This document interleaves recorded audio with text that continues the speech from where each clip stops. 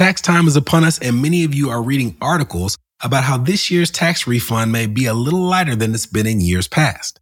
So in this episode, we're going to do a quick primer on how taxes work in the first place and introduce you to some key elements that will impact what that return might be. Let's get started. From New Money, New Problems, it's the New Money, New Problems podcast, a show for successful professionals searching for the tools they need to navigate financial opportunities and obstacles they've never seen. Negotiating compensation, purchasing your first investment property, helping your family with money, the highs and lows of entrepreneurship. New money brings new problems that require new solutions. Join us as we work through them together. I'm Brenton Harrison, and this is the New Money, New Problems podcast. Hello, my name is Brenton Harrison of New Money, New Problems, and your host for the New Money, New Problems podcast. It is March of 2023, and we are about a month out from the April 15th tax deadline. And if you're like me, you're gathering up those tax documents, you're sending them into your tax preparer, or you may be uploading them to TurboTax and clicking through that tax software. And you're hoping that in some cases, when you get to the end of that software, you're going to see a tax refund that's bigger than you expected. Or in my case, in the case of many others, you might be hoping that your tax preparer will email you back, letting you know that you owe less than you were expecting from the previous tax year. But in that process, I would say that the majority of people are waiting for that email or clicking through that software without a lot of understanding about what's going on behind the scenes as it relates to how taxes work. And when we're at parties or when we're talking to coworkers and we hear them complaining about taxes, oh, I'm in the 32%, 35%, 37% tax bracket, we might be led to believe that it means they're paying 32, 35, 37 cents on the dollar for every dollar that they earn. But that's not how taxes in this country work. It would be if we lived in what's called a flat tax rate environment. If you had a person who earned $100,000 and that put them in the 24% tax bracket, a flat tax would say that they owe 24 cents on every dollar that they earn. In the United States, however, we live in a progressive tax environment. And that means that lower portions of your income are taxed at lower percentages. And as your income progresses, so does the percentage of tax that you pay on that portion of your taxable income. In this episode, we're going to use the example multiple times of a single person who has $100,000 in taxable income. And there's a reason that I'm putting emphasis on taxable income as compared to saying income. If you're following along on the YouTube channel, you will see that we have the tax brackets pulled up for the tax year 2022. Using our example of a single person earning $100,000 of taxable income, you will see that no matter what a person earns, the first $10,275 of their income is only taxed at 10%. Everything from that level to $41,775 is taxed at 12%. Everything from that level, $41,776 to $89,075 is taxed at 22%.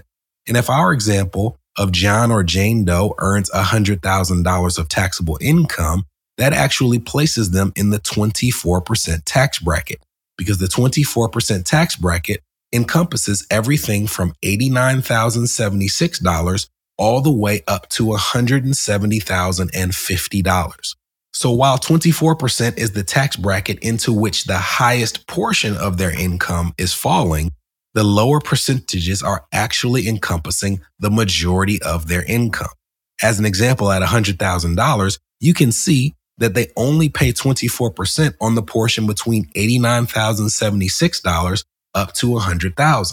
So of that taxable income, only about $11,000 of it is going to be taxed at their highest tax bracket. Now, the difference between what they actually pay in taxes when you total up all of those lower levels versus the bracket into which the highest portion of their income falls introduces two terms. And those terms are marginal tax rate and effective tax rate. The marginal tax rate is the tax bracket into which the highest portion of their income falls. But your effective tax rate is the tax percentage that you actually paid when you total up all those lower levels. And it is often radically lower than your marginal tax rate. So when someone says they're in the 32% tax bracket, they may be accurate. But when you look at their tax return, you might find that their effective tax rate is 18%, 20%, or in some cases even lower, depending on some things that they file in their tax return. So after the break, we'll tell you about some of those elements that can radically reduce the amount of taxes that a person pays, and we'll finally tell you why I am so insistent on showing you the difference between a person's total income versus their taxable income. This is the New Money, New Problems podcast, a show for successful professionals searching for the tools they need to navigate financial opportunities and obstacles they've never seen. We'll be right back. Are you wondering what new money problems you might be overlooking in your financial life? If so, we've got great news. We've crafted the New Money, New Problems Gap Finder to identify potential weaknesses in your finances in areas ranging from budgeting, investments, insurance, and even the threat your extended family's finances could pose to your household. Please head to newmoneynewproblems.com/gapfinder to complete it today. Again, that's newmoneynewproblems.com/gapfinder to take the assessment.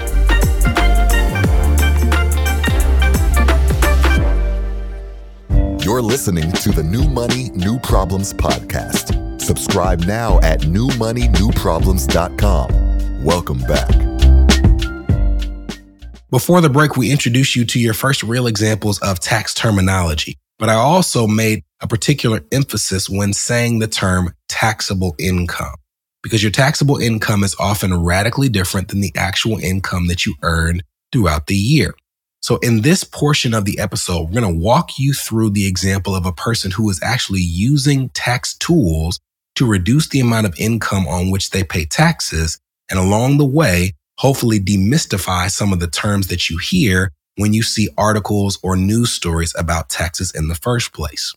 The amount of income that a person actually earns before they file their taxes is called their gross income. But almost none of us will pay taxes or have the tax brackets applied to your gross income. The reason for this is because after you've totaled up your gross income, there are a number of tax tools that you can use to reduce the amount on which you actually pay taxes. The first tool is called an above-the-line tax deduction. So first we have to define what a tax deduction is, and then we have to specify what an above-the-line tax deduction is. A tax deduction, which is something that I'm sure you've heard of but not quite understood, is something that you can use to reduce the amount of income on which you pay taxes.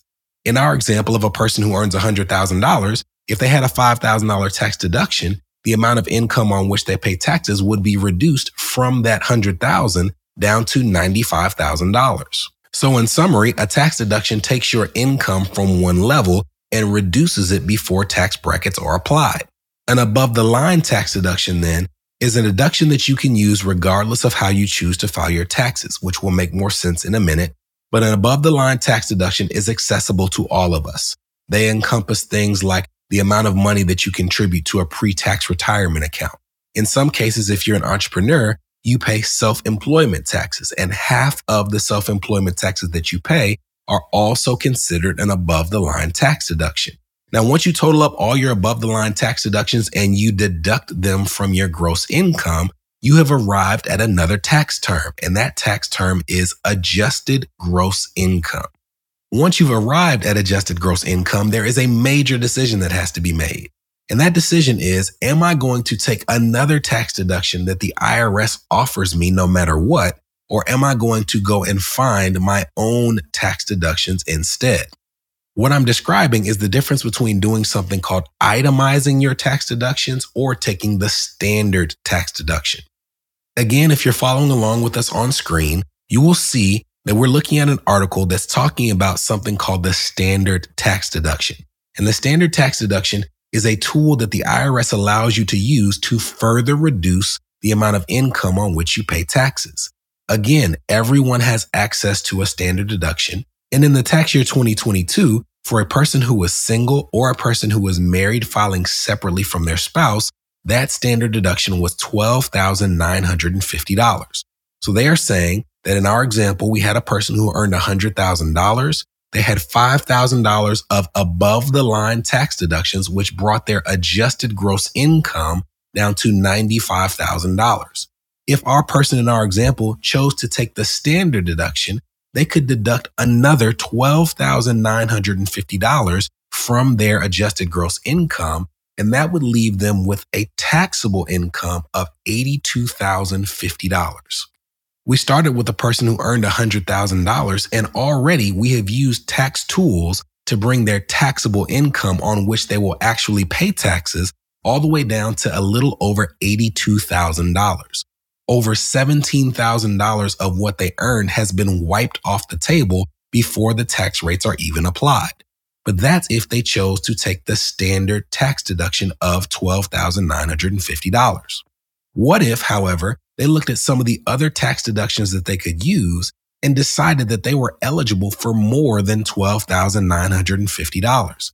Some of those tax deductions are things like charitable contributions. If you work for yourself, there are things like the amount of miles that you drive for business purposes throughout the year or business expenses that you have throughout the year. And all of us have the ability to total up those expenses, those deductions for which we're eligible, and compare them to the standard deduction. So let's say that our person in this scenario has access to $12,950 in the standard deduction, but when they total up the deductions for which they're eligible, they find that they actually have $20,000 of stuff that they did on their own that they could use to reduce that taxable income. They would instead choose to take the higher amount, the $20,000. And if they do so, they are doing what's called itemizing their taxes. They are listing out the deductions for which they're eligible. They are sending them in with their tax return to be verified by the IRS. If you itemize, the deductions that you are using are different than the above the line tax deductions that we discussed right after the break. Everything that you use to itemize your taxes is what's called a below the line tax deduction. And they are things that everyone doesn't have access to. You can only claim below the line deductions if you choose to itemize your taxes. Once we've taken our gross income and we've subtracted our above the line tax deductions to come to our adjusted gross income, and then we've decided whether we're going to take the standard deduction or the itemized deductions, the number to which we arrive is our taxable income. This is the amount on which we will actually pay taxes. So in our example, we had a person who had $100,000 of income. We subtracted $5,000 of above the line tax deductions, and we found that they had $20,000 of itemized tax deductions. So they decided against the standard deduction and they claimed $20,000 of below the line itemized tax deductions. All of that brought their taxable income down to $75,000. This is the amount that we're going to take to the tax brackets and see where we land. Going back to our examples on screen, just because of the tax tools that we use, we have dropped ourselves down an entire tax bracket. And now we find that everything from $41,776 to their $75,000 taxable income will be taxed at 22%. Now, for the sake of time, I've already done the calculations of what this means in terms of what they actually pay in taxes. And this would lead them to taxes of $12,117. And this is a perfect example of the difference between your marginal tax rate and your effective tax rate. Because even though this person made $100,000 this year, at $12,117 of taxes, if you compare it to what they actually made, they're only paying a little over 12% in taxes. And even if we compare it to just their taxable income, they're paying a little over 16% in taxes. But we don't have to stop there. There is one more tax tool that we've yet to discuss, and that is what's called a tax credit. Whereas a tax deduction reduces the amount of income on which you pay taxes, a tax credit is a tool that reduces the taxes that you pay dollar for dollar. As an example, when we discussed that $5,000 tax deduction that we used as an above the line deduction, it reduced our taxable income by that amount, but it doesn't mean that you saved $5,000 in taxes. At that point in time, the person in our example was subject to the 24% tax bracket. So reducing their income by $5,000 saved them 24% of that amount, a little over $1,000. But a $1,000 tax credit works very differently. If you have a $1,000 tax credit, you are reducing the taxes you owe by $1,000. To illustrate this, the person in our example has to pay $12,117 in federal taxes. We are going to assume that they have access to $2,000 worth of tax credits. Those credits reduce the amount of taxes they pay dollar for dollar from $12,117 down to $10,117. So when you hear people talking about deductions and credits, a tax credit is more powerful than a tax deduction. And there are some credits that are what's called refundable credits, which means that you can get the full measure of that credit, even if it means that you pay no taxes and it becomes a tax refund. And there are some tax credits that are not refundable, meaning that the best that they can do is bring the amount of taxes that you pay down to zero, but they cannot put you in a position where you get a refund of that credit. Now, that was a lot to cover, but I'm hoping that it was a good introduction to how taxes actually work and that it's demystified some of the terminology that you hear on the news and that you read in articles, because there have been a number of changes in this tax year that will radically impact whether you get a refund, how big that refund is, whether you owe, how much you owe. And in the next episode, we're going to go into the details of some of those changes, apply it to the terminology we've learned in this episode so that you are more informed as to what's to come in this tax year. Talk to you soon. From New Money, New Problems, this was the New Money, New Problems podcast, a show for successful professionals searching for the tools they need to navigate financial opportunities and obstacles they've never seen.